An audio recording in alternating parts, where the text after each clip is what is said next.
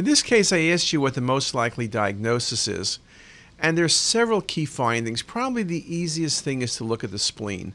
The spleen is a bit small, but there's diffuse calcifications. And when you see that, there aren't too many possibilities.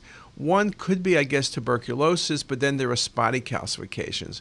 In the old days with Thorotrast, the spleen became small and very, very dense, but then you would typically also see changes in the liver as well as changes in the nodes.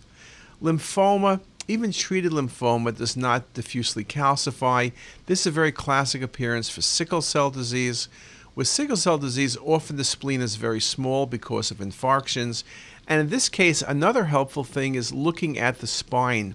Even though I'm not giving you bone windows, you can see the deformities of the vertebral bodies, which would be very classic for sickle cell disease as well. So that was a very nice example of sickle cell disease.